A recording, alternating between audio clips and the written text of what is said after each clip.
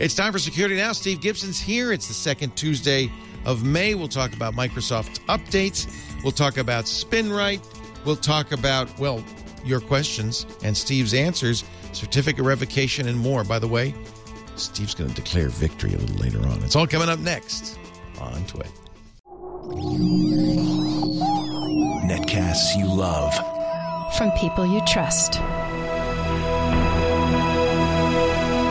This is Twit.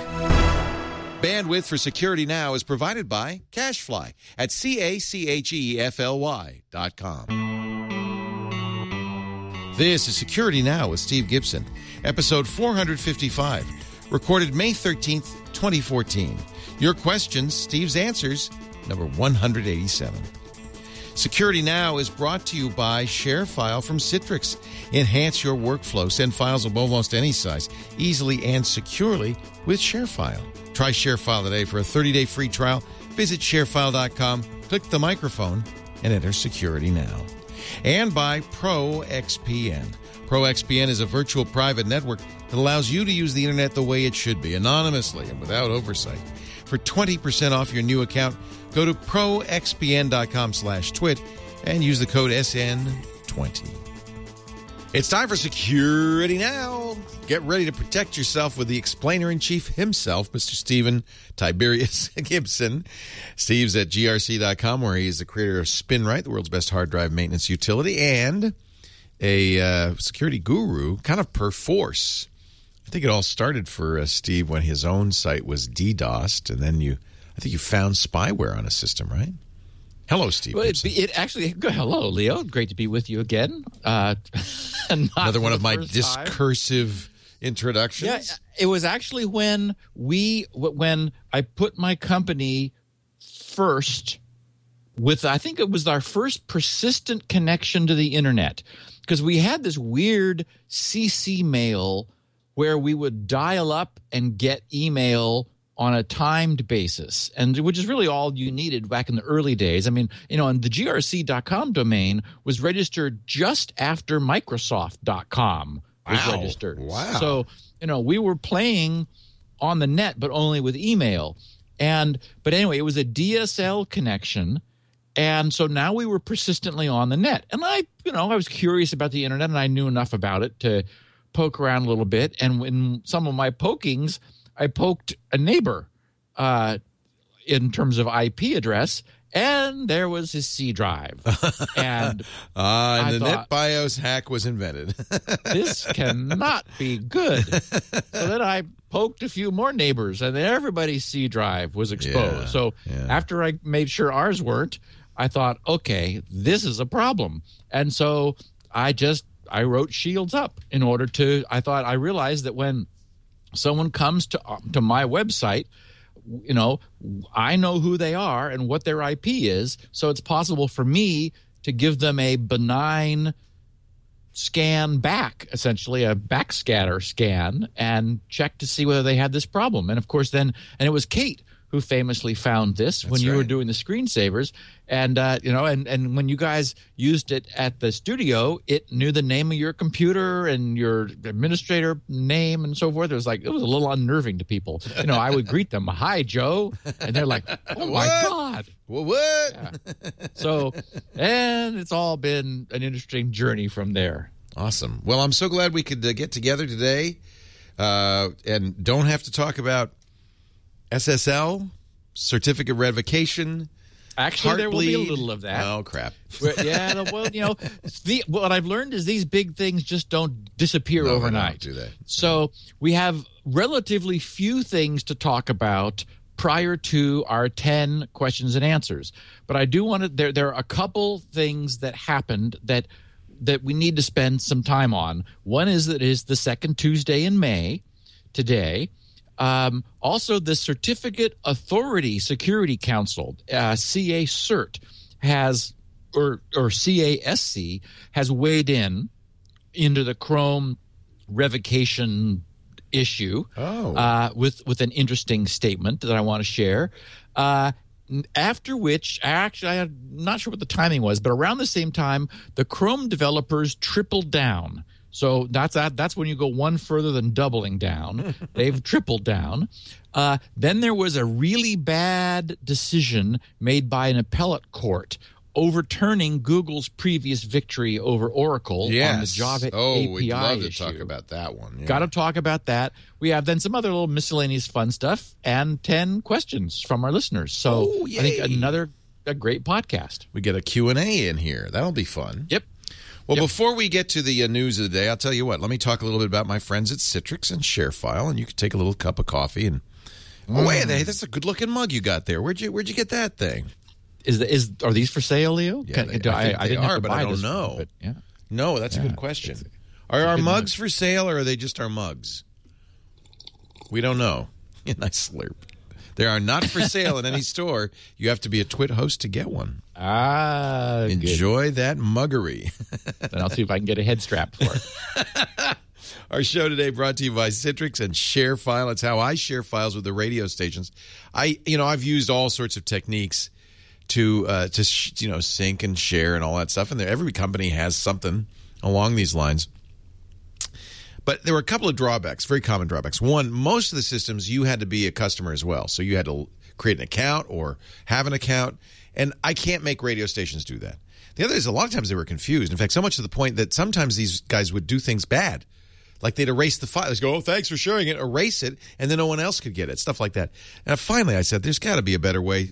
That's when I found Citrix ShareFile. ShareFile is the best way to send attachments in email because you don't send attachments. And if you listen to the show, you know I don't have to explain why that's a bad idea. But most business emails these days do have attachments. They have presentations or contracts or spreadsheets. There's a lot of files we want to share. Not secure. I don't have to tell you that. Emails like sending a postcard, but also not reliable. I mean, with these large files, bounce back's a real problem because they're too big. You don't get bounce backs with ShareFile. Your stuff is secure, and you keep control of it.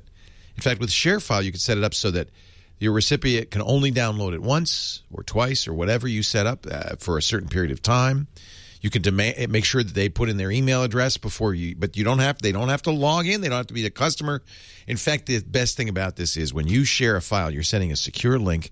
They click on that link. They see your company logo. They see a download button. They see what the file is.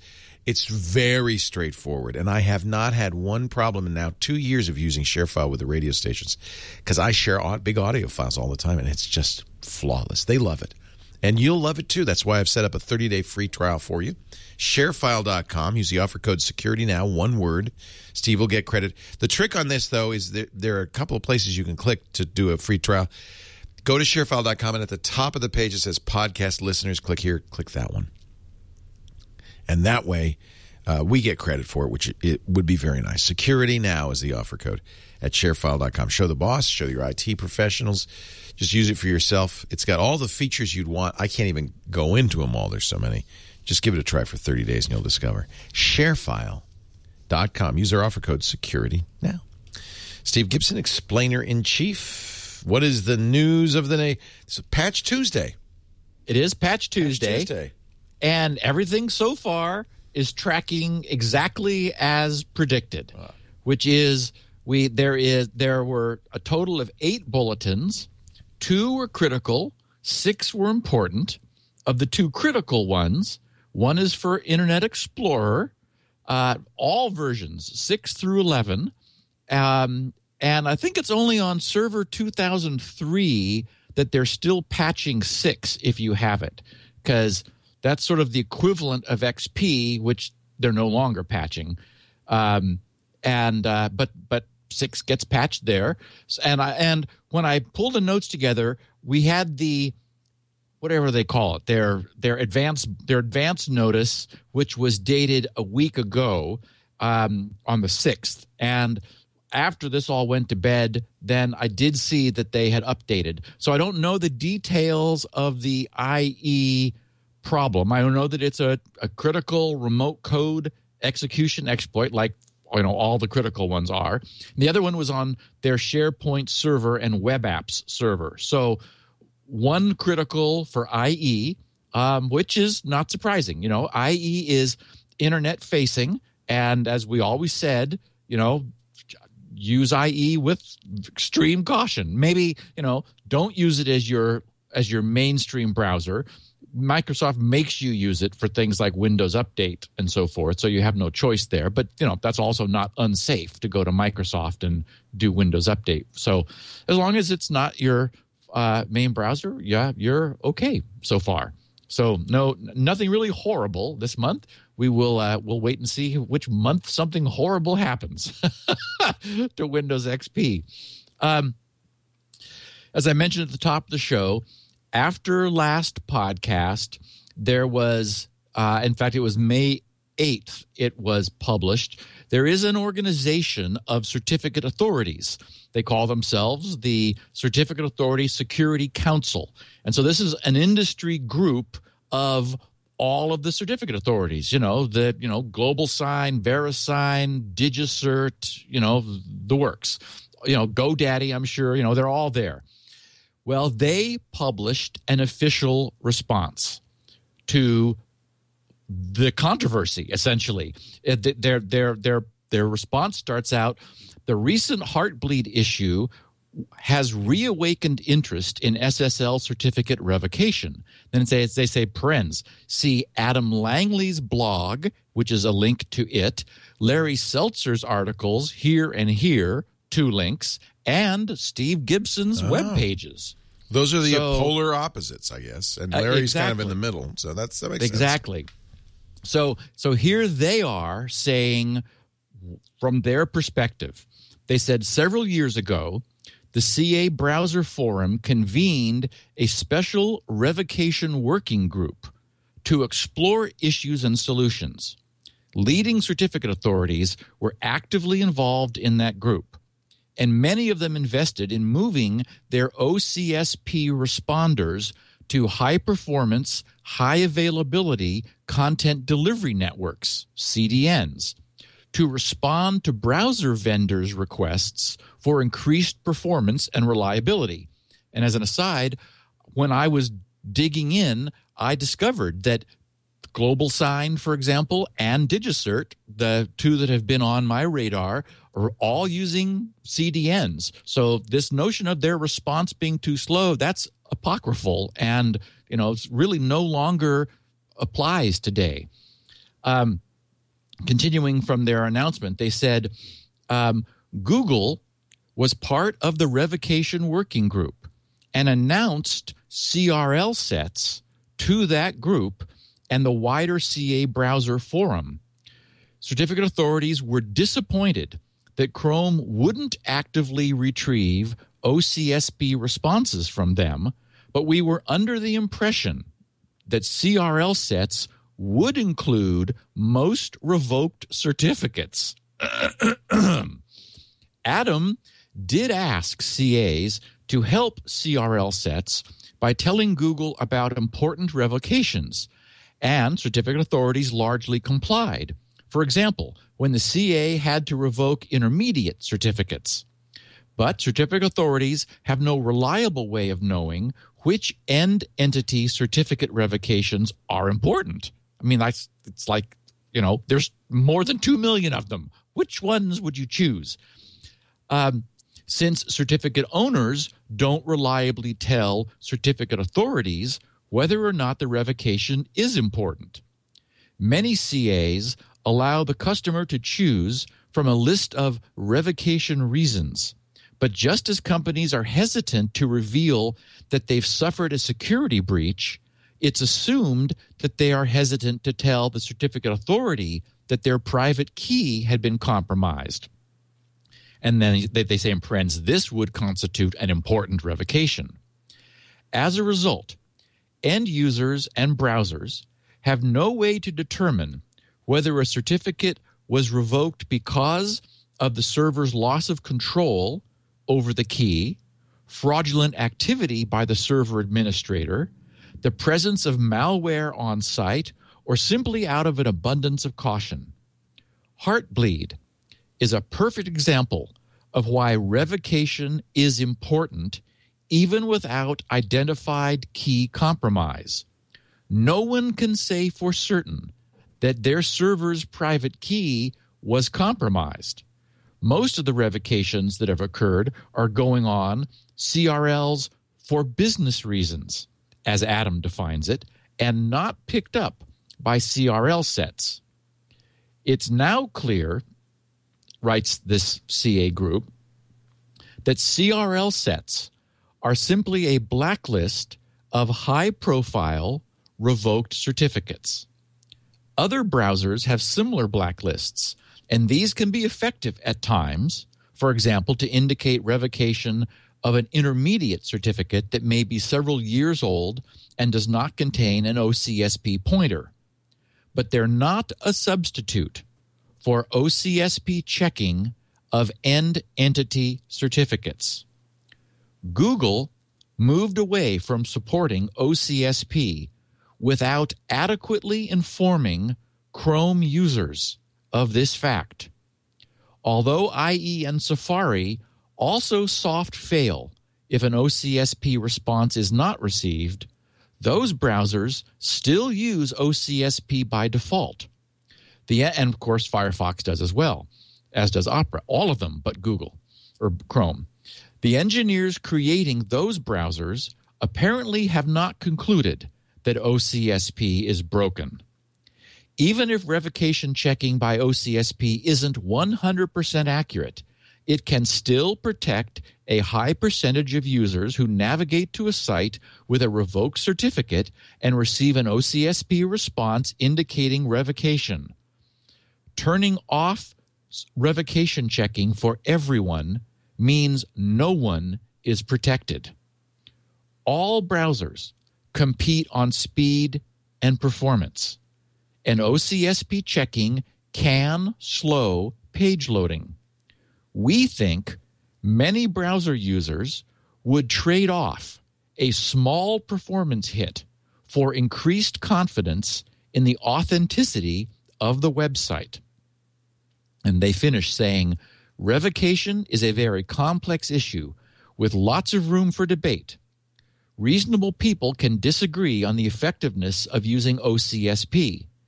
The CASC, that's this Certificate Authority Security Council, agrees that OCSP stapling and putting OCSP must staple extensions in certificates is one of the best solutions to address many issues with revocation at this time. But until that happens, we oppose browsers removing non-stapled OCSP checks. So that's victory. 100% agreement with my position. Yes, that is. Has Adam Langley responded to that? No, he's so annoyed by all of this. However, there is a response of a sort. They have disabled it and removed the checkbox to allow users to turn it on. Oh, really? I'm not kidding you. They have. That's what I said when I referred to them tripling down. It is called confusing. So it's issue 361820, and it's check for. Now you'll probably still see it. I still have it. Yeah. My Chrome version is 34, but if you look in the show notes, Leo, there's a link there to code.google.com. It's their Google bug tracking, and so it's future versions of Chrome then. Well, it's happening. It's version 37. So right. what happened was right. So what happened was, because they've got them in the pipeline and they're like nightly releases and so forth. It's in. So you see, it says Canary. That's their Gamma channel. So there's Chrome, there's Chrome Beta, and there's Chrome Canary, which is the beta channel. So that means they're going to slowly migrate it up. So what they said was confusing certificate revocation checkbox. Yes, they called it confusing. Doesn't confuse me. Well, and understand also that it's, first of all, it's under settings where almost no one goes. Then it's under advanced where, gurus go, or like people who want advanced settings. And then it's down there and it's pretty self-evident to me. And so 27 hours ago, when I looked this morning, now it's probably more like 20 or 29, what happened was even this thread was controversial. People were coming in saying, no, don't remove it. What's confusing about it? Blah. I mean, and so they shut down the thread. They locked the thread because they just didn't want to discuss it anymore. And then one of the developers posted into the locked thread, the final entry says, tested the same on Win8 Chrome version 37.0.1987.1. And then that's an official build number. They said, Canary, fix works as expected. The confusing certificate revocation checkbox. How hard would that be to remove? I know. I'm glad they tested it. That was a tricky patch, baby. Glad they made sure that it, yeah. And if not, you just use some whiteout, on your screen. Removed under manage certificates. And then he actually has a screenshot of the button showing no checkbox below it. I guess if your position is that the certificate checking for revocation doesn't really accomplish anything as it is their position, then you just say, we don't want to put something that implies you're being protected when you really doesn't do anything. I guess that's that is confusing in the sense that, well, this the reason this whole thing is controversial is you can see both sides. I mean, Adam was never wrong on fact. Right. He's just set himself a position where he's making perfect be the enemy of good. Right. And a lot of geeks do that. That's very common. Well, and that was my problem with raw sockets. Everyone was like, oh, Unix has had raw sockets and Linux has it and Gibson doesn't know what he's talking about. It's like, folks, there is a gray area that matters. And making something better, even if you can't make it perfect, is still better. Is worthwhile. Yeah. Yes. Yeah, especially when the cost is so minimal. It's not like people are clicking on links and then going, oh, my God, why did I turn that checkbox? I'm so confused. Leo, I'm confused. Yeah. Yeah. So anyway. Okay. Now I think we can put this to rest. I think it's very interesting that the CA authorities themselves agree with you. I mean, that's... Yeah. Yeah. Well, I mean, as I said, if I had lost control of my cert, I would absolutely want to protect the industry and anyone. It's kind of that's what the point is of a cert. Yeah. Revocation is kind of built into the entire concept. If you don't, you can't have trust if you can't have non-trust. Right. By definition. And it's one thing to sort of stay for, to sort of come at it from 1,000 miles and go, oh, well, what's the chance? But I tell you, it gets very personal when it's your own certificate. Right. And if I ask myself the question, if I needed to revoke a certificate, do I wish the browsers would honor it? It's like, oh my, of course. I mean, I absolutely want them to honor that. But, Google's decided otherwise. We're going to win ultimately, just as happened with raw sockets. Microsoft removed them after they got attacked by them by the MS blast word, and they thought, "Oh, this is what Gibson was talking about." Mm. So, there will be infrastructure will evolve without Google's help, and that was my issue. Was we could do this better with Google than without, but it's going to be without. We'll do it anyway. Then they'll switch around because then they're really going to be behind. Which is, too bad, but so be it. Okay, now, in 2010, so 4 years ago, Oracle sues Google over 37 specific Java APIs which were used in Android. Not the code. Right. The name of the function. The name of the variables, not the code, the name. Right. And we waited 2 years for, we remember talking about this. I mean, because this is like, wait a minute, you can't protect an API.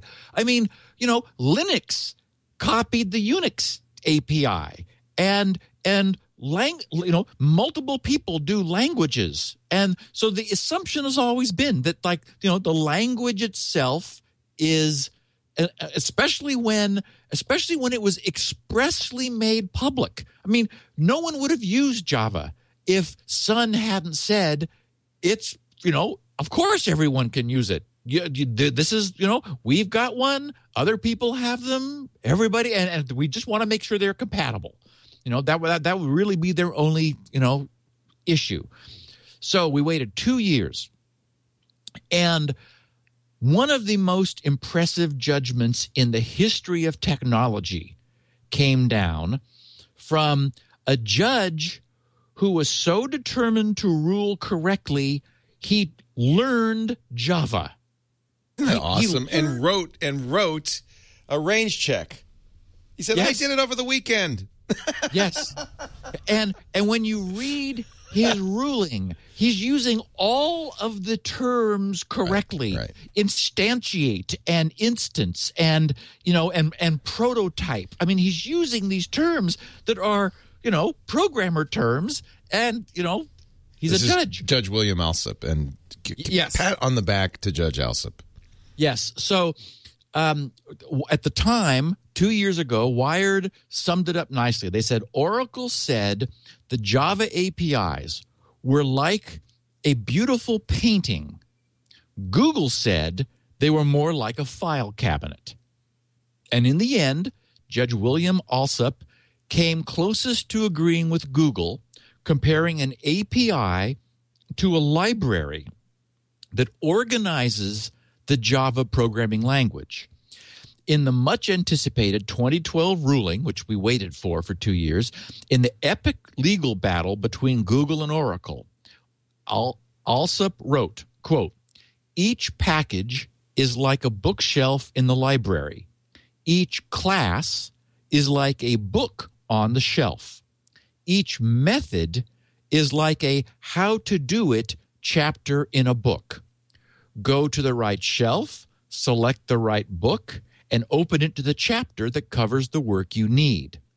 His ultimate point was that the organization of a library is not subject to copyright. Yes, he said, the books themselves are copyrightable. That would be the actual implementation of the code, but not the way the books are organized. In other words, Google did not infringe on Oracle's copyright. And by the way, this was both a patent and a copyright suit, and the patent got completely thrown out. There was just like no chance that this stuff was, that you couldn't patent the APIs. So they said, okay, well, then they're copyrighted. So it wasn't subject to patent. So in other words, Google did not infringe on Oracle's copyright when it cloned 37, and understand, cloning is what you have to do. It's not like you can, the API is the language. It's the function calls that you use in order to invoke aspects of the language. So, you can't change the arguments around. They have to be the same. And there are, for example, there are Windows, there are people who made Windows work alike OSs, and even Wine running on Linux. Well, let's go back. We wouldn't have a PC industry if Compaq hadn't been able to reverse engineer the BIOS. And by the way, that is Halt and Catch Fire. It is going to be Compaq. Okay, yes. Good. It must have been. I figured it. That's why it's in Texas. Yeah. And I've been watching the trailers for it. Me too. I've been trying to figure it out if it's Compaq or TI or at what. At one point, and you can tell. I mean, and the trailers are cut very quickly. They roll very fast. But at one point, you see someone they're talking about like stripping it down. Right. You see them sliding the cover off of an original XT or PC. And you also see them lifting that classic IBM logoed blue and sort of tan striped box out of the trunk. And so these guys are going to reverse engineer the IBM PC. And so, I mean, this couldn't be more apropos to this discussion because remember, I mean, this was controversial. And what they did was they did a clean room implementation of the BIOS. They had people who expressly never had contact with an IBM PC, only the specification of the BIOS calls, that is the BIOS API, and it stood up in court. So here we are again with Google and Oracle. And so they said, in other words, Google did not infringe on Oracle's copyright when it cloned 37 Java APIs in building its Android mobile operating system, though Google copied the organization of the APIs. It built the code behind them on its own, or at least mostly on its own. Quote, the Java and Android libraries are organized in the same basic way. This is the judge again in his ruling. The Java and Android libraries were organized in the same basic way. Again, his analogy to a public library. But all of the chapters in Android have been written with implementations different from Java, but solving the same problems and providing the same functions. And then Google wrote, this reaffirms our long-standing understanding of the law, that these APIs were free for anyone to use as we did, taking just the declarations and doing our own independent implementations. That's the way developers use Java.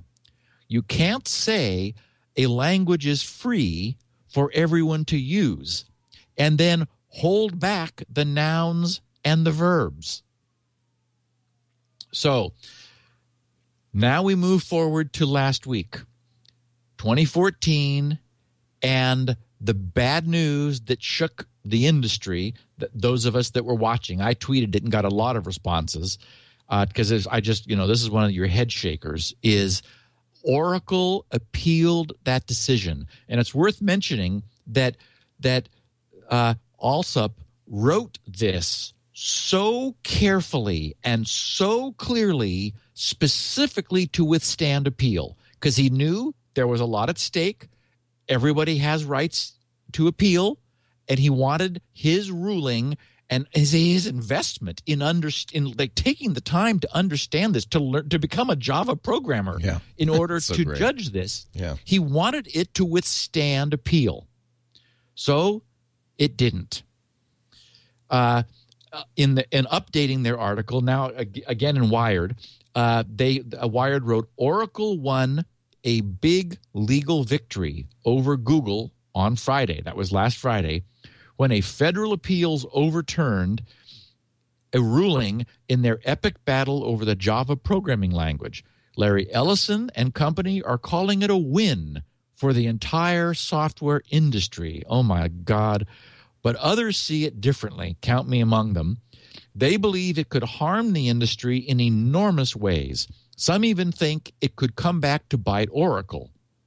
The dispute comes down to arcane code used in Google's Android operating system, and if the courts ultimately find in favor of Oracle, the decision could reverberate across the tech industry.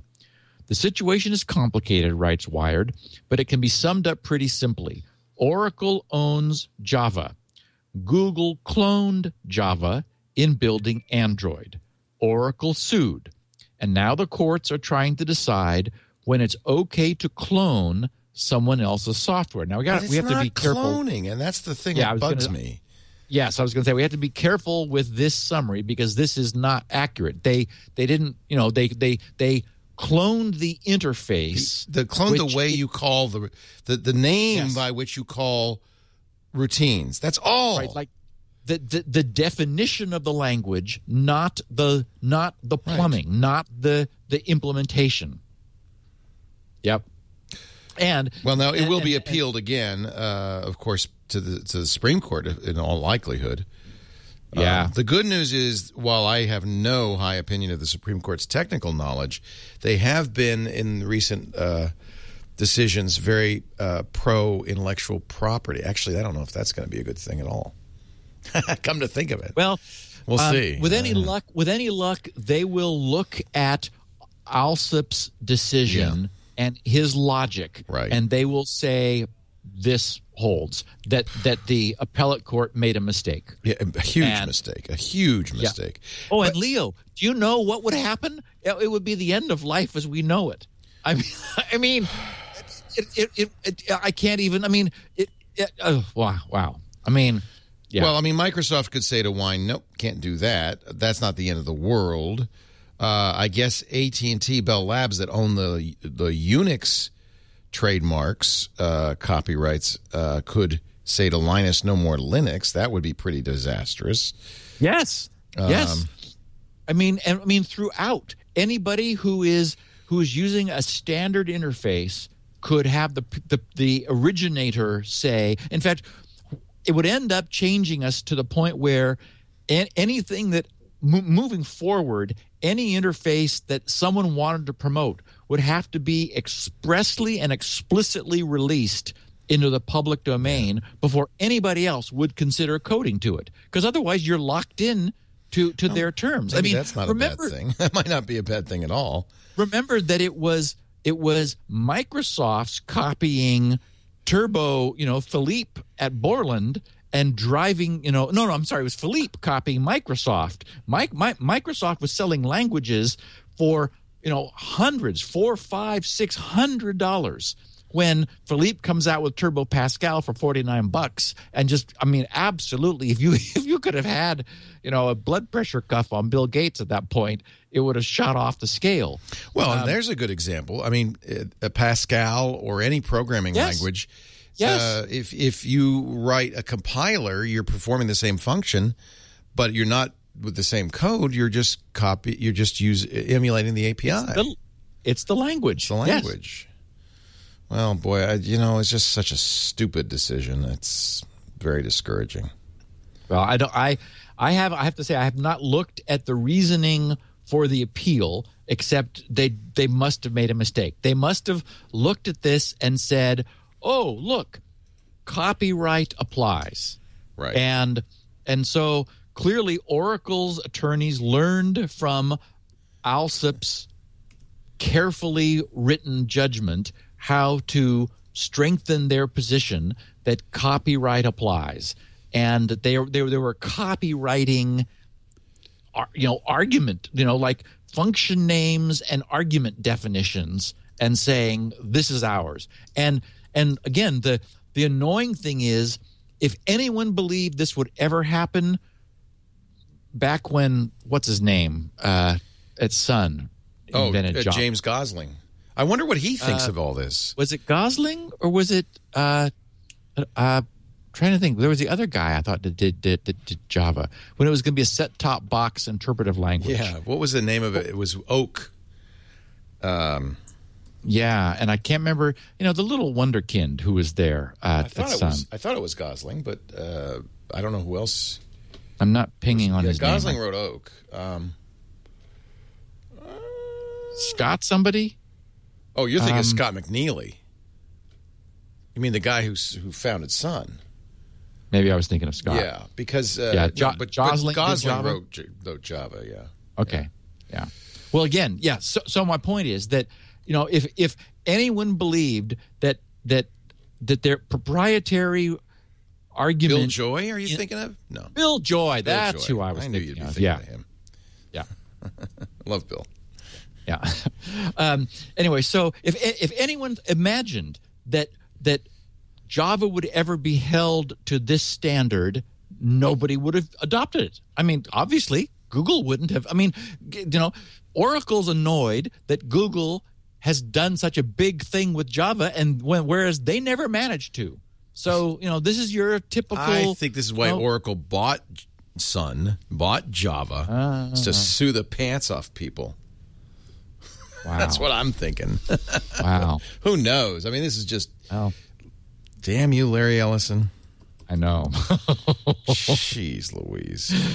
Yeah, bad. So we talked about Halt and Catch Fire, which I'm sure now, based on the trailers, it's going to be a fun story of the reverse engineering of the IBM PC. I think that's even going to be I mean, it's a different story, obviously, than the Skunk Works project down in Boca to create the PC. Right, which would have been, frankly, maybe a more interesting story. I don't know. I mean, I thought that was quite an interesting story. And, of course, the guy who did it died in a plane crash. Fabulous story. Yeah. Yeah, and of course they could have brought in all of the fun stories that we have in our industry about the visit to DRI and the visit to Gates would have been involved. And so forth. Yeah. I did want to mention they're not an advertiser on this podcast, but they are lurking around Twit somewhere.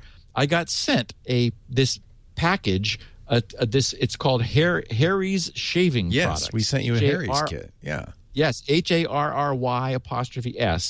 And in anticipation, well, because I had it in the first place, but also because I thought they were going to be an advertiser, I shaved with them. And wow, Leo. You like it, huh?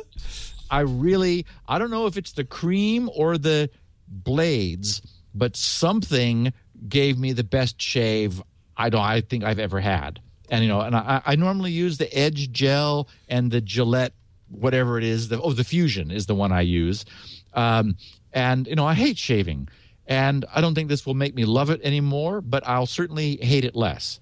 Anyway, I've already ordered refills of these things because I've switched. I'm now using this. That's awesome. Yeah, they advertise on some of our shows. We'll get them on your show. I'm sure that's why we sent you a kit. for our listeners, HARRYS, Harry's, HARRYS.com. And I'm, apparently it's less expensive than the ridiculously overpriced razor blades. Yeah. I'm not a big fan of the silver. I got the fancy pack with the silver. You got the Truman kit, which we talked executive about. handle. I like the rubber, the plastic one that looks like it's more square. It's on its way. I ordered one immediately because it's like, okay, let's just we'll improve on this a little bit. You did miss a spot over your lip there a little bit, but no, just kidding. And I mean, it came in underneath. Yeah, I like to kind of trim the upper edge of my upper lip underneath the. Anyway, I'm completely happy. So. No endorsement for any reason except I wanted to let our listeners know if you're a blade shaver, not like a buzzing machine shaving person, check it out because you may feel the same way I do. I was really pleased. They I think there's an offer code TWIT for 4 free blades, I think it is, with purchase. So if you buy the next time you buy your a kit, use the offer code TWIT and I think you get 4 free blades. And they ship pretty quickly. I got a notice maybe 2 days after I ordered, and they didn't know who I was, so it wasn't any special deal. It was just it's on its way to me, so I'm pleased. Well, I'll make sure they know this and that they should buy ads. This was not a paid ad. This was an unsolicited user testimonial. I just wanted to say it's awesome. Like, hey, I discovered something. Yeah. We're rolling forward again with Squirrel. I let on Sunday afternoon the gang in the news group got a hold of the growing version that I have, and surprisingly, it worked everywhere. That is on everybody's versions of Windows, and we're tracking down 2 functions that were not written in Wine. In order so that it doesn't sort of silently log in the background it's logging fix me because I'm calling some things that aren't implemented, but they're not necessary actually. And this is all a preamble for next week's podcast because it is the entropy harvester, which is now written and running. And producing high-quality, true random numbers, not pseudo-random numbers. Love that name. And in a way which, harvester? Yeah. Entropy harvester, yeah. Entropy harvester. And I got also a nice note from a Nick Bowen in Walnut Creek. We've talked about recently, obviously, about how SpinRite recovers people data. Then we were talking recently about speeds up people's drives, and we've touched a couple times on how it can even help you destroy your data. And when I entertain the idea of deliberately building that into SpinRite 6.1 or some version of SpinRite, all the guys over in the SpinRite news group said, no, don't put in like a secure wipe in SpinRite. That would be crazy. Keep that separate. And I mean, the reason I was interested is that all of the work that I was doing, and we'll soon be doing again on 6.1 as soon as I'm through with Squirrel and get back to 6.1, all of it was completely applicable to writing the absolute best secure wiping utility that the industry has seen. I mean, in terms of thoroughness and speed, I'll be really positioned to do that once I have all of this low-level large buffer technology running in SpinRite. Until then, and so I'm going to do a separate utility. I've already got the name and a trademark on it, in fact, and domains and so forth. It's called Beyond Recall, which will be GRC's absolute secure wiper for spinning and solid-state media. But that's tomorrow. Today, what generally people use is DBAN, which is Derek's Boot and Nuke, DBAN, and it's spelled D-A-R-I-K. If I ever meet Derek, I'm going to shake his hand. DBAN is awesome. I love it. Yes. And so in this case, however, Nick wrote, he said, a friend recently brought me his computer for me to run DBAN on prior to him getting rid of it, which is, of course, wise because it's freaky, in fact. If you buy, like, drives from Fry's, they're often, like, not sealed. And I've purchased some supposedly new drives and found other people's software installed on them. So, more common on Fry's than anything else, but go ahead. Yeah, exactly. Anyway, so he says, but it was now an older machine, and DBAN would not run because the hard drive would just grind. I had purchased SpinRite a couple of years ago and hadn't used it yet. So, Nick, thank you for purchasing it, for supporting us. But I thought this would be a great opportunity. So I ran a quick level 2 repair scan, and it fixed the issue. This allowed me to securely wipe the drive before it was given away. Thanks for the podcast and great product, Nick. So here the moral is, you can run SpinRite as a, to fix the drive enough that then you can nuke the drive using DBAN to absolutely scuttle any data that it's got. And, of course, all current owners of SpinRite will be able to upgrade to 6.1 for no charge as soon as that's ready. And then I think probably once the SpinRite series is finished, 6.1 will probably not have native USB because I don't want to delay it for USB because it's going to do so much for the majority of users, for Mac and high performance on PCs, directly operating at the hardware level and not using the BIOS, that I want to get that out. But I don't want to stop. Then I'm going to look into USB and adding that support natively. That finishes 6. I think then that I will write Beyond Recall and create a new product, the first new product we've had in 25 years, and then go on to SpinRite 7. So you are a busy boy. That's currently the architecture, but first Squirrel, which is where I'm working now and making great progress. And I think things are going to happen very quickly now. So we'll have I'll keep everyone up to date, but it won't be long. Steve's product roadmap. You've just heard right there. All right, we got 10 questions for you, Mr. G. We're going to get to those in just a second. Before we do, perhaps it would behoove me to talk a little bit about our good friends at ProXPN. Now's a good time to know about OpenVPN, the way that you protect yourself online if you're on an open access point at a hotel, in a coffee shop, or if you just don't want your internet service provider to be looking over your shoulder, and we know they do. OpenVPN encrypts your traffic, everything coming from your computer or your mobile device to the ProXPN servers. So it protects it till it gets out in the open, away from you. And then, of course, it has to unencrypt because most sites don't, you don't have a deal with them. But this is how OpenVPN works. ProXPN is a hosted solution running OpenVPN and running it in a way that really does protect you and your privacy online.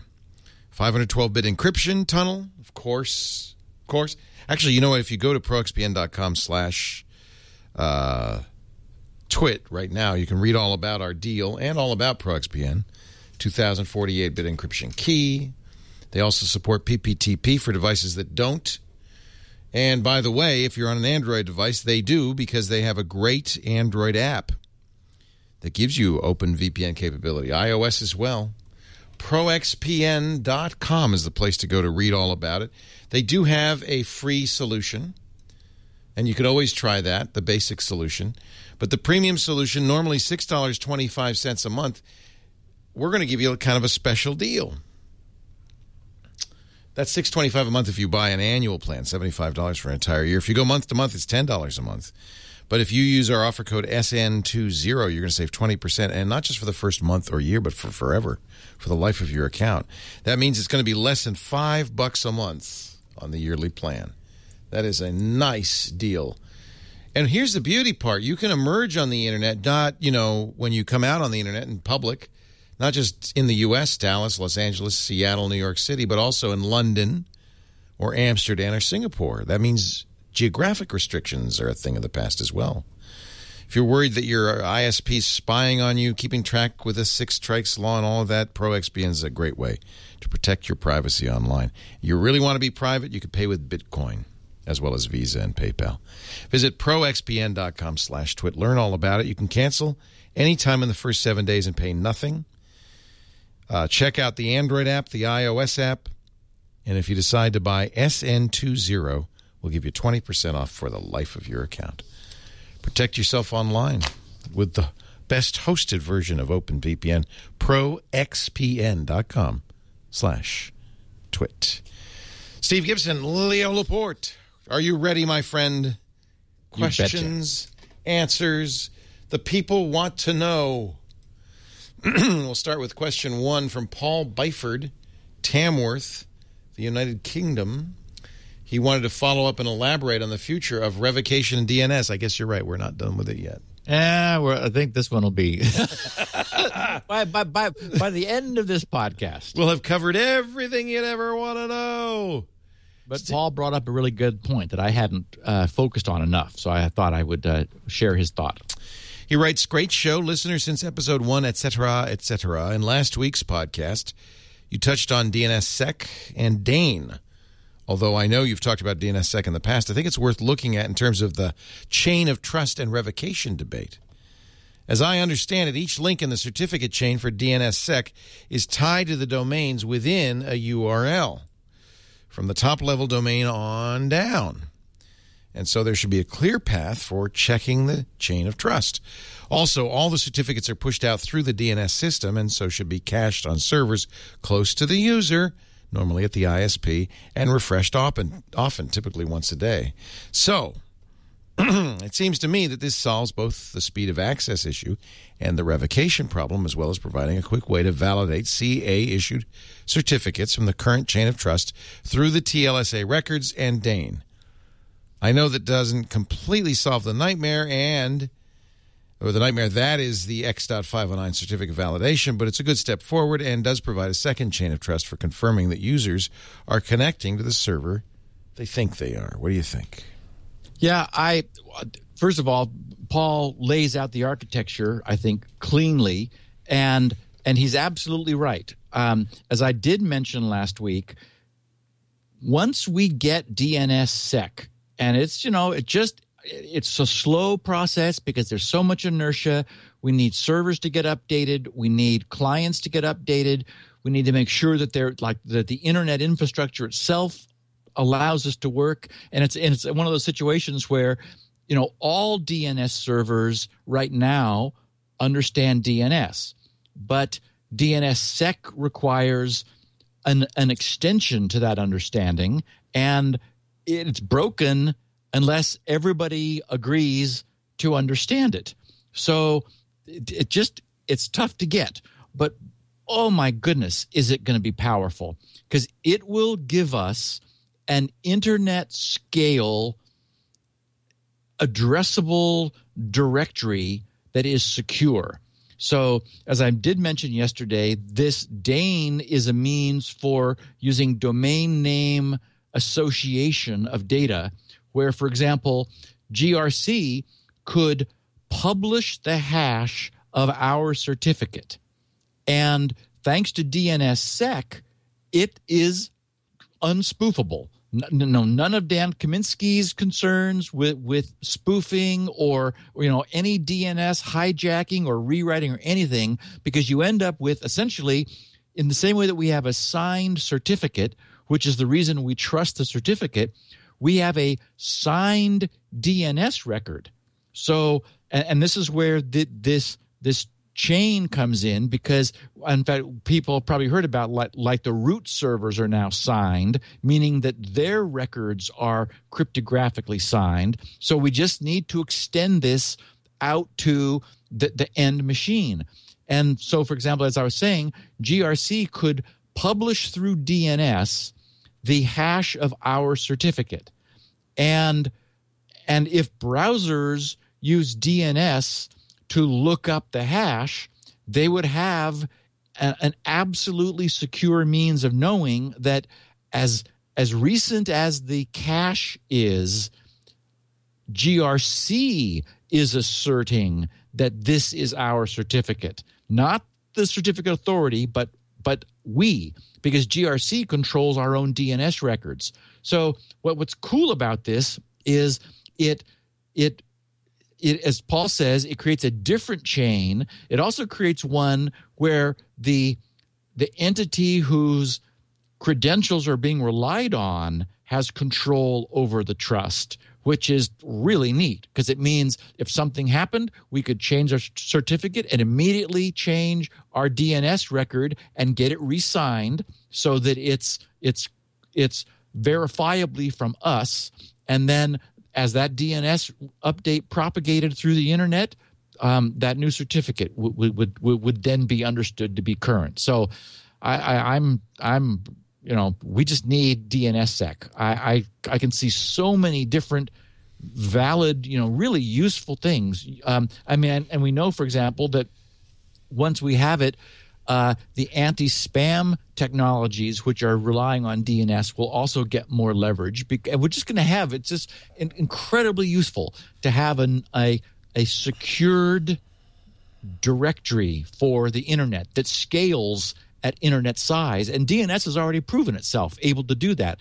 The hierarchicalness and the caching and just, and the very low, the lightweight use of UDP packets, it's made DNS a real success. Now we need to lock it down and secure it.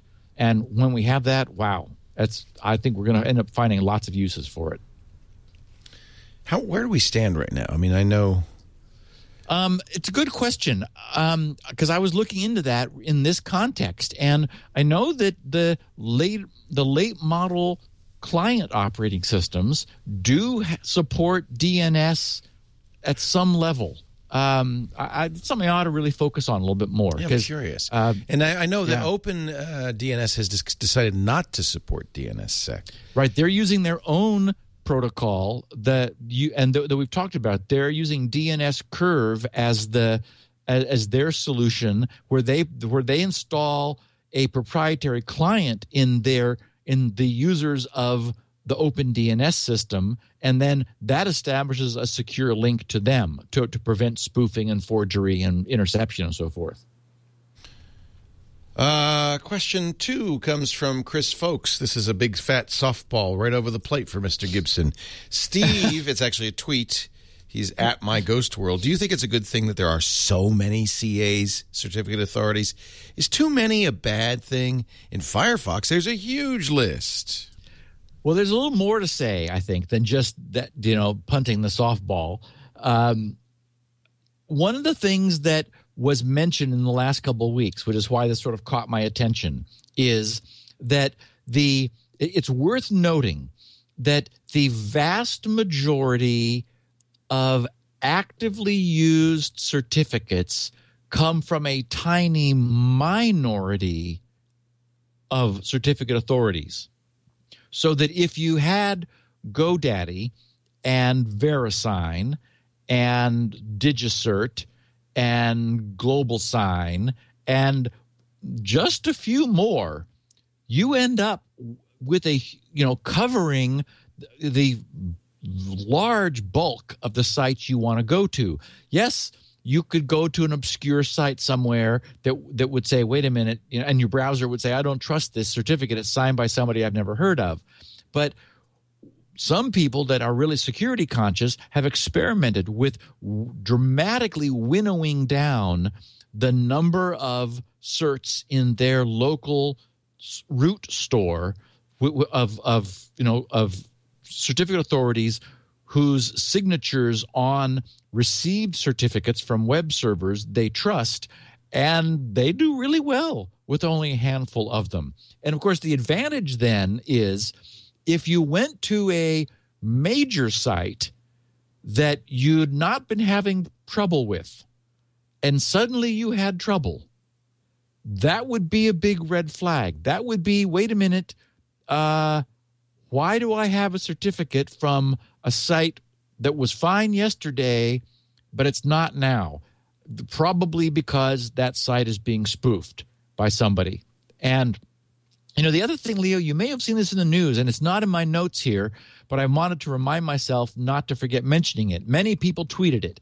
And it was, unfortunately, it was one of these stories that came out and everyone picked up on it with a bad headline, talking about I think it was the non-insignificant number of fraudulent certificates that are in use on the internet. Did you see that in the last week? Because no, I didn't. Well, it turns out it was a bogus story. What they were talking about, see it then. what they were talking about, for those who did, was certificates being minted by border appliances that we have often talked about because I'm so opposed to them, so that, for example, antivirus is able to decrypt your encrypted communications in order to scan it and then re-encrypt it. So these are, the high-end corporate firewalls and corporate AV appliances, which are, even some software does this. Some end-user software installs its certificate on your machine, so you trust certificates it signs, and then when you think you're communicating to a site, you're actually communicating to it. It's signing the site's certificate that it synthesizes and giving it to your browser to make it transparent. And so that's what the story referred to, is their instrumentation on the client side was picking up a high percentage of fraudulent certificates. Well, yes, but they were locally fraudulent. They're not out on the internet being fraudulent because nobody would trust them. They're trusted because your computer has been, some would say, compromised by adding to its root store a certificate for the AV company or whoever it is who did this, this appliance. So that's what that all was. So in answer to Chris and asking, do I think is it a problem that there's so many certificate authorities? I talked about this years ago when I happened to look and saw that there were like 400 of them that Windows was trusting. And I remember on this podcast saying, oh, my Lord. That's where, of course, unfortunately, our much made fun of Hong Kong post office came from, because they were among those hundreds. And so the danger is that any one of those can sign a certificate for any domain. There's an any-to-any mapping right now, and that's one of the things that that DNS can help solve. Because in DNS, we could publish what authority is our chosen authority for our domain, and so the browser could check and say, oh, look, Gibson likes DigiCert. I'm not going to trust a certificate from anybody else, even if it's otherwise trustworthy, because that's not what GRC has in their DNS record. So, we don't have that yet, although that record is defined. The problem is everybody wants to be a certificate authority. You're printing money. you set up a system which verifies people's identity to varying degrees depending upon what kind of certificate you want. Do you just want a DV, a domain validation certificate? Do you want an organization valid certificate, or do you want an EV, an extended validation certificate? So once you establish that and you write create a web presence and a web system that allows people to submit their certificates for signing and send them back, you then charge them a lot of money. I mean, a lot of money for these things. And they all expire every 2 or 3 years. So if you have kept them as a loyal customer, they're going to come back and pay you a lot of money again for nothing, for bits. So who wouldn't want to be in that business? And then who's to say that, a legitimate new company shouldn't be in that business? And then, of course, they say, hey, we're in the business now. So they get their certificate signed by somebody who's already trusted that bootstraps them in until they get their certificate pushed out into all the browsers. And they can make a valid claim to the browser saying, hey, we're a legitimate company. Check us out. We're good guys. We should be able to do search too. And the browsers say, yeah, okay, you meet all of our policy requirements. And so the world gets one more CA. And that's happened. So, it's like, who wouldn't want to do it? And that's why there's so many of them. Yeah. And yes, it is from a pure security standpoint, the more we have, the more opportunity for problems, because unless you really know who they are, all of them, your browser's trusting them all. Yikes. But it's understandable how it happened. Yeah.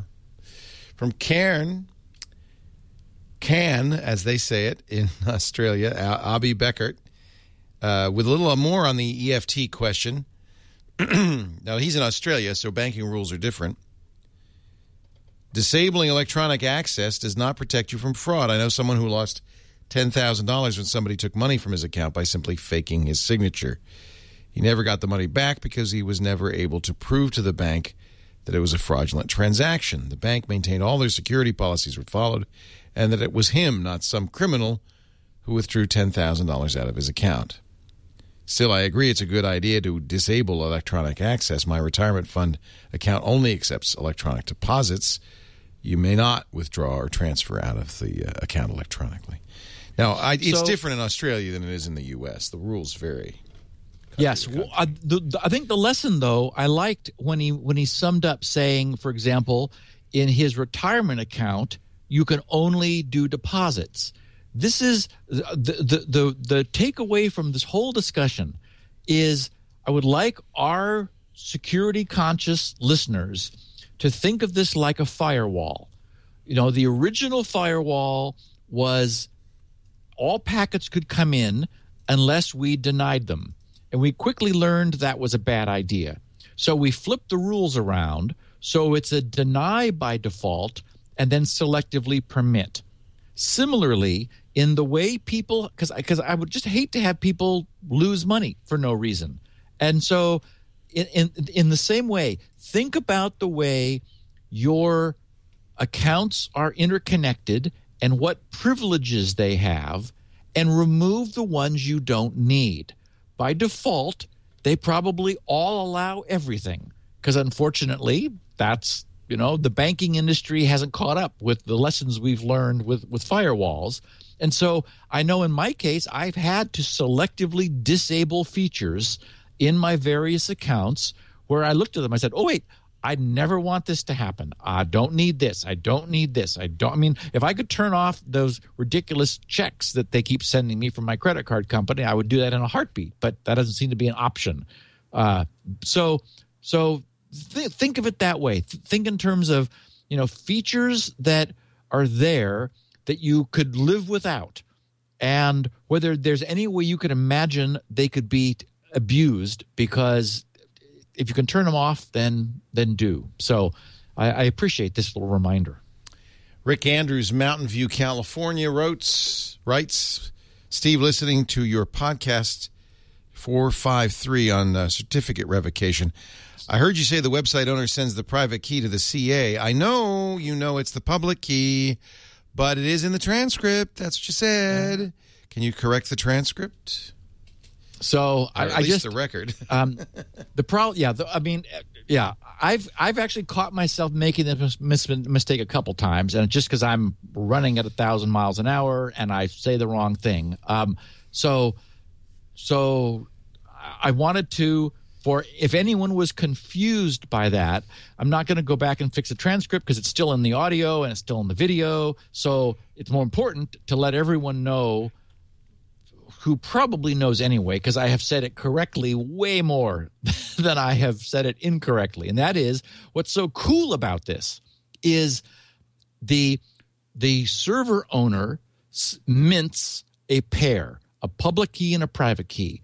The private key never leaves. And that's what's so neat about this is in no way does this public key infrastructure ever require that they disclose their private key.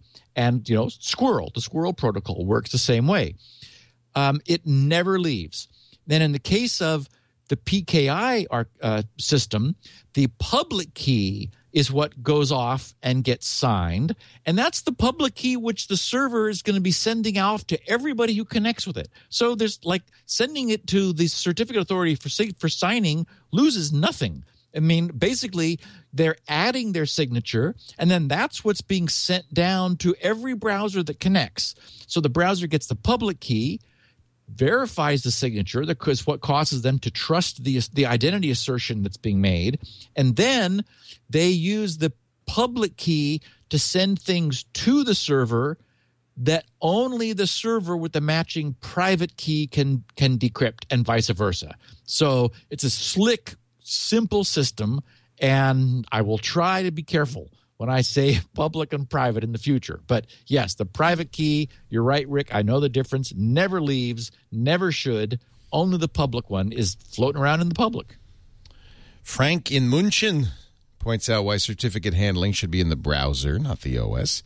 In the last Security Now, you made a point that the certificate handling should be done in the OS instead of the browser. Well, I disagree, especially in light of the recent XP expiry.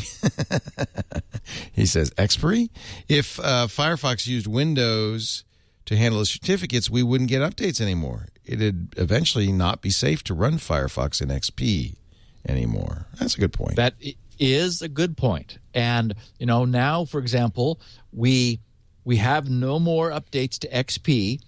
There are known malicious certificates, which are, some of them are root certificates that have gone bad, and some of them are intermediate certificates. And there is in Windows Certificate Manager an untrusted certificates category, and it's non-empty. There are certs in there, and if any certificate came that was signed by one of those intermediates or chained back to that bad root, Windows would know. But Frank's absolutely right that XP no longer gets the benefit of that. Now, Firefox does, and Chrome does, and actually Chrome doesn't on XP because Chrome's using XP's security system. So Chrome on XP would not be getting the updates. Firefox would. But Frank has got a good point. If new evil certificates occurred, and in honesty, those rarely happen. They can happen, but we've talked about them when they have. It hasn't happened for like 4 or 5 years. But yes, I certainly do take Frank's point. That's a good one. Chris in Colorado wonders about self-signed certificates. As a web programmer, I routinely create self-signed certificates on web servers so that during development I can connect to secured resources, HTTP and FTP. So if I create a self-signed cert at the server and then install it on my computer, am I putting myself at risk to man-in-the-middle or some other attack? Thanks. It's a great question. I do the same thing myself. I actually have a cert that is www.steve, and there's definitely no top-level domain named Steve. There's no risk at all. Actually, there's some reason to argue that it's even more secure than using a chain because there's like less moving parts and less to go wrong. remember that the root certificates that certificate authorities have are self-signed. The way the chain gets anchored is with a certificate that the certificate authority signed itself.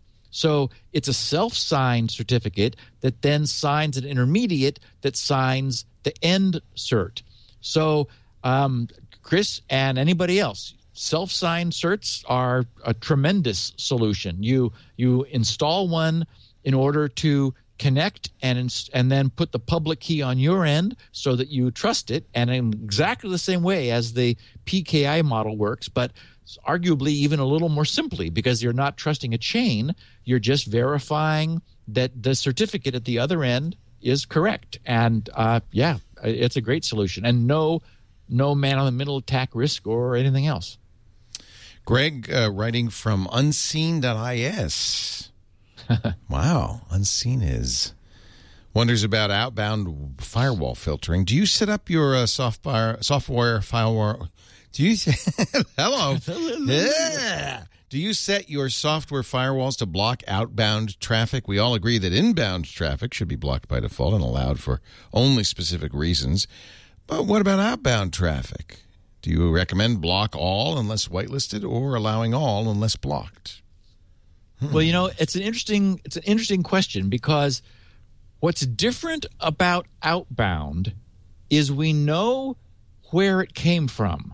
And this was what created that whole early software firewall industry. Leo, you and I spent countless hours on the screensavers talking about Zone Alarm, right, and similar firewalls, where thanks to the fact that the outbound traffic is created in the system knows which application originated it.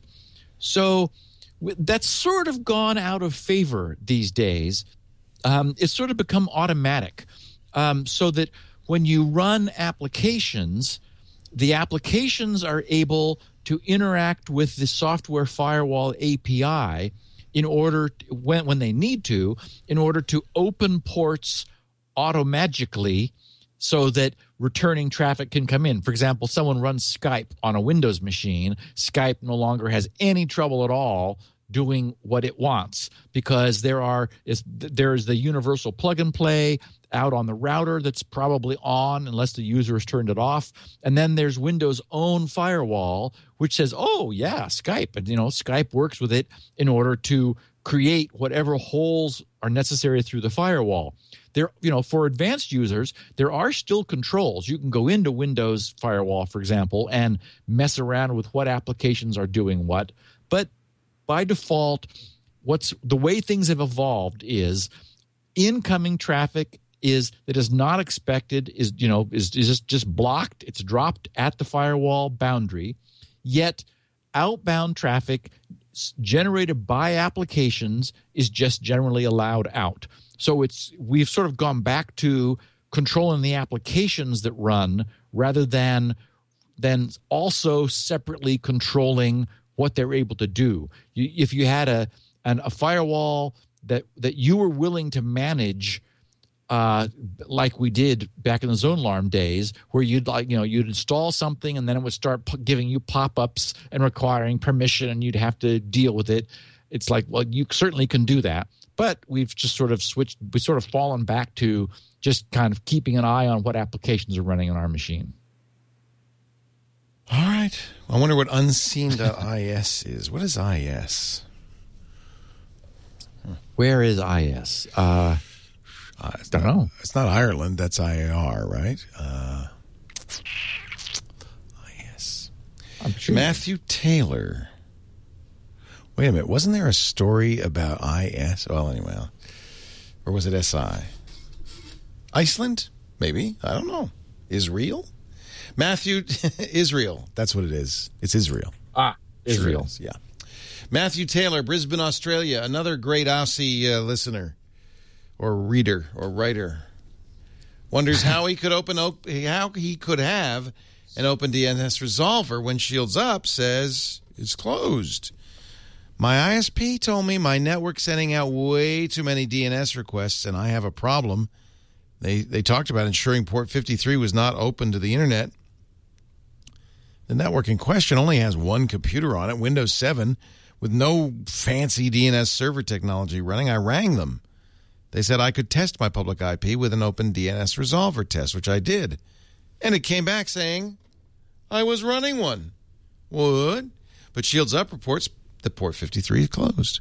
How can both these tests be true? Eventually, we figured out the router, a 7700NR2, had been compromised. Oh, we're seeing more and more of this. And we replaced the firmware to fix it. What's happening there? So what's happening is DNS uses UDP, and Shields Up tests TCP.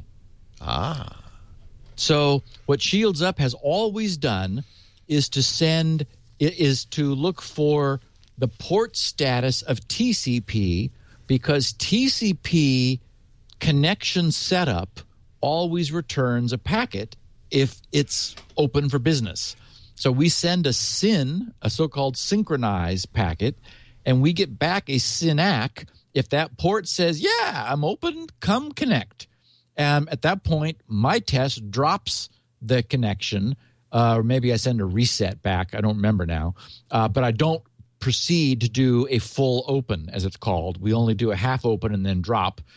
But one of the beauties of DNS is that it is lighter weight than TCP, so that you send, rather than establishing a connection through the so-called 3-packet handshake, DNS just sends a packet out with a question, and it gets a packet back with the answer. And if it doesn't get the answer back, it could have been lost, so it sends it again. And it does it a few times, and then if it doesn't get any answers, then it asks all the DNS servers that it has registered to see if anybody will get an answer. And the first one that answers gets promoted then to the top of the list of servers that it asks next time. So it's a nice worked out system. But that's why 53 wasn't shown as open, is that his router wasn't responding to TCP port 53, even though that is valid. You can establish a TCP connection to a DNS server and do the same kind of stuff over TCP. And in fact, something called zone transfers, for example, when you're moving an entire DNS zone to a different machine, when a DNS server wants to get a whole zone, it'll do that only over TCP. It's not allowed over UDP. UDP is just for making your typical DNS queries. But in the case of his compromised router, it set up a server, a DNS server, only answering actual DNS queries, and that meant UDP and not TCP. So Shields Up didn't show it, and even though there was a UDP server there. And I've thought about enhancing the service over the years. It would be an undertaking, so maybe when I'm closer to the undertaker, I will do that. Because every UDP port is going to have a different protocol. I would need to actually create a DNS server to meaningfully test people's port 53. And I'd have to create, servers for all, different UDP service servers or clients actually to check the servers at the other side. And that's way different than just checking for open ports. So, it's on my to-do list, but it's not even on the roadmap at this point. And that explains why. .is is Iceland. Iceland. Israel, as I should have known, is .il. Benjamin, Austin, Texas, wonders, as we often do, about pseudo-random mixing. And all the talk of using random numbers, there's something I'm unclear about. You talked before about how you can have devices that produce true random values, albeit at a speed that precludes relying entirely upon them for all your random number needs. My question is, you've discussed mixing functions before. Once you combine pseudo-random values with a truly random seed, isn't the larger result random as well? Unless I'm missing something, mixing in a true random number generator to the pseudo-random output would nullify any sort of guessing you could do on the factors that aren't truly random, would it not? Okay, well, there are a couple ideas kind of jumbled together here. One of probably the best example, the best classic example that we've talked about is the so-called one-time pad in crypto, right? Where you take true randomly arrived at values, for example, from dice rolls, and you write them down, then you mix your plain text with that, and because of the mixing, which can be as simple as an XOR, where the random values simply randomly flip bits in your plain text, even though that doesn't seem like super amazing crypto, the fact that you've randomly flipped bits is the best cipher that exists, strange as that is, because since there's no pattern to the bits you flipped, there's no way for someone to try to crack it using anything. It like a statistical analysis, where if you'd had like a simple substitution cipher, the so-called Caesar cipher, where you're just substituting one character or symbol in the language for another, and a frequency analysis will immediately reveal the frequency characteristics of the original language and allow you to start determining what the substitution was. But if you flip bits randomly, that destroys any frequency bias.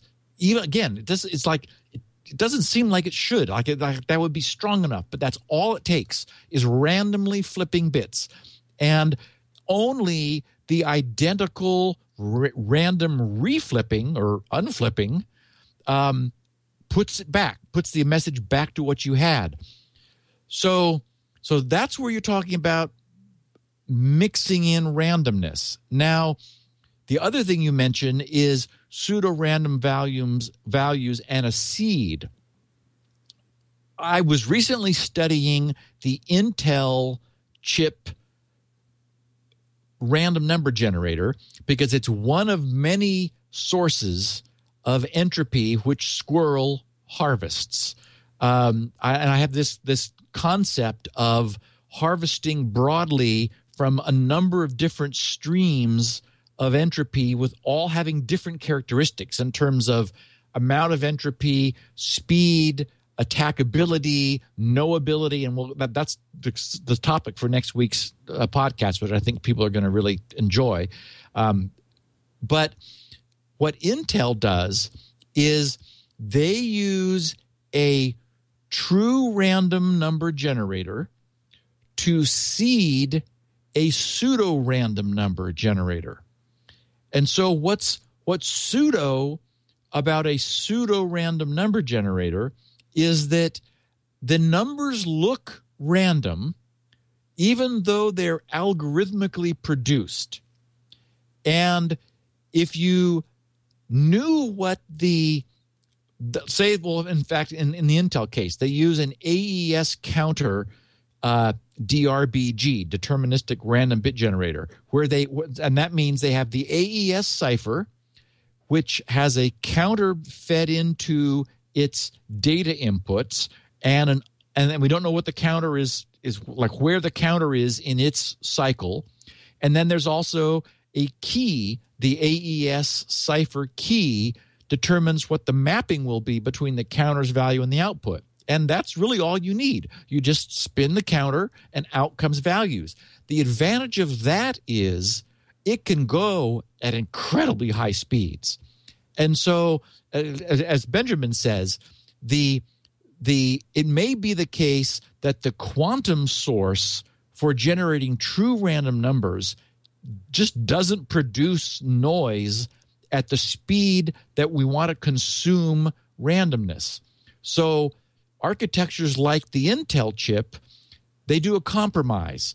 They use the low bit rate true random generator to generate the seed for the for the algorithmic pseudo-random number generator.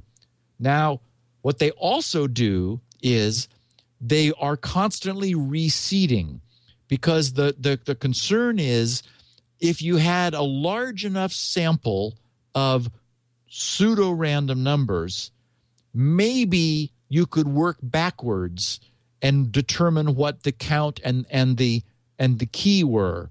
And if that happened, you could determine what the past and the future numbers were. Because the danger with one of these algorithms is that its internal state could ever get known, in which case, because it's just an algorithm, you could predict the future and the past.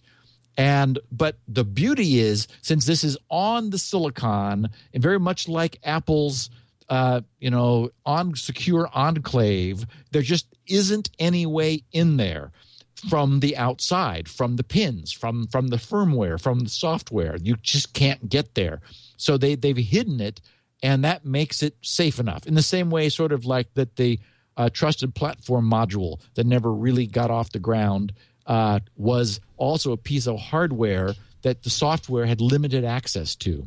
So these are some of the concepts we will be fleshing out in greater detail next week. I thought now that almost all excuse me, I just rebooted. Had that burrito for lunch. I thought that most all new hardware had TPM in it. There may be TPM, but we're just not seeing the kind of use of it that we would expect. I thought like the fingerprint readers and a lot of these devices were relying. For some reason, I thought TPM had actually kind of sneakily, become a success. But I could be wrong on that. We still want to do on Know-How a random number generator involving, what was it, a diode? What was it that you suggested? Yeah, it turns out it's very simple. Just a diode biasing a base emitter junction on a transistor. I love that. It just generates noise. It just, it just comes out. And then you count it or filter it or do whatever you want to do to it. Our final question is a tweet from Scott Martin, at Scott Martin. What happens if someone creates a new squirrel ID on a client that doesn't have good entropy? Couldn't you and them end up with collisions then? Well, a great question. And we will be this is our lead in to next week's podcast, because I have arranged for no clients ever not to have sufficient entropy. Entropy harvesting. At least none that I have anything to deal with. One of the things that some of the guys in the news group were saying, Steve, you deal with this random stuff later. Other people who are trying to write clients are waiting for the final spec to get blessed by you writing the code to implement it. This is more fun. What's kind of funny about me is I can't jump ahead somehow. I mean, I have to have this done in order to move forward. And the nice thing about this is I published all the source code and the algorithm and everything, so in enough detail that anybody else who wanted to implement the solution I came up with has everything they need to do so, even in a different language, because I've completely explained how it works. I'll give some links to that stuff next week. But the danger is that entropy becomes an afterthought. That is that, again, this is what has happened in the past. People have gotten the algorithms all worked up, and then it's like, oh, wait, we need random stuff. Oh, let's just call the rand function or something. I mean, it just doesn't get the attention it needs. And nothing is more important than us having sufficient entropy. So I wanted to just know that I'd solved that problem so that I could say no platform that my code ever runs on will ever have insufficient entropy, and I'll prove that next week. By the way, I checked out. TPM is on almost everything now, including Chromebooks. Oh, it is? It is. Acer's, okay. Asus, Dell, HP, Lenovo, Fujitsu, Panasonic. So even non-laptops, because laptops had them early and for a long time, but I wasn't aware that it was on desktop. Yeah, well, and I think the cheap stuff doesn't probably, but because it's built into like the Ethernet chipsets from Broadcom and stuff, it's all over the place. It's supported on all the operating systems except Linux. Imagine Linux could support it too if it really wanted to. Meaning that there's an OS API apparently that allows you then to Windows to talk 7, to it. 8, Vista all support it. Windows 2008, Server 2008. It works with BitLocker, so if you're using BitLocker with your Windows machine, the built-in OS encryption, it'll use TPM. The keys get sticky. Yeah, that's good. Yeah. Good. It's funny because I, like you, remember this whole controversy over TPM, and you kind of one just figures out they probably gave up because it was an Intel spec. But no, not only did they not give up, they won. They just did it sneakily. Good. Without telling anyone. Steve Gibson is at grc.com. That's where you'll find 16 kilobit audio of this show, as well as full transcriptions written by a human being, the lovely and talented Elaine Ferris, out in her ranch in the middle of nowhere. I don't even want to know how hot it is out there right now. Can you imagine? We also have full-quality audio and high-def video available at our site, twit.tv/SN for Security Now, and wherever finer netcasts are aggregated and distributed, including iTunes, Stitcher, and, of course, all you need really is an app. Almost all the mobile platforms now have Twit apps from our many third-party developers, and we tip our hats to you guys and encourage you all to download and install it. Makes it easy to listen to it and watch whenever you want. Steve is also the man behind SpinRite, the world's finest hard drive maintenance utility. You'll find that at grc.com, and lots of freebies. Next week, we go entropy harvesting. That should be fun. I like that. It's going to be really interesting. Another little bit of a propeller head episode, but I think it's going to give everyone lots to think about. I don't mind that. And what was I going to say? Oh, questions for the following week can be posted on Steve's site. He doesn't do email. Just go to grc.com/feedback and leave your questions there. Or tweet him. He is at SGGRC on the Twitter. More and more of your questions come via Twitter. That's cool. And he talks to people and converses. Doesn't follow anyone. He just he follows you if you add him. SGGRC. Thank you, Mr. G. Thanks, Leo. See you next time on Security Now.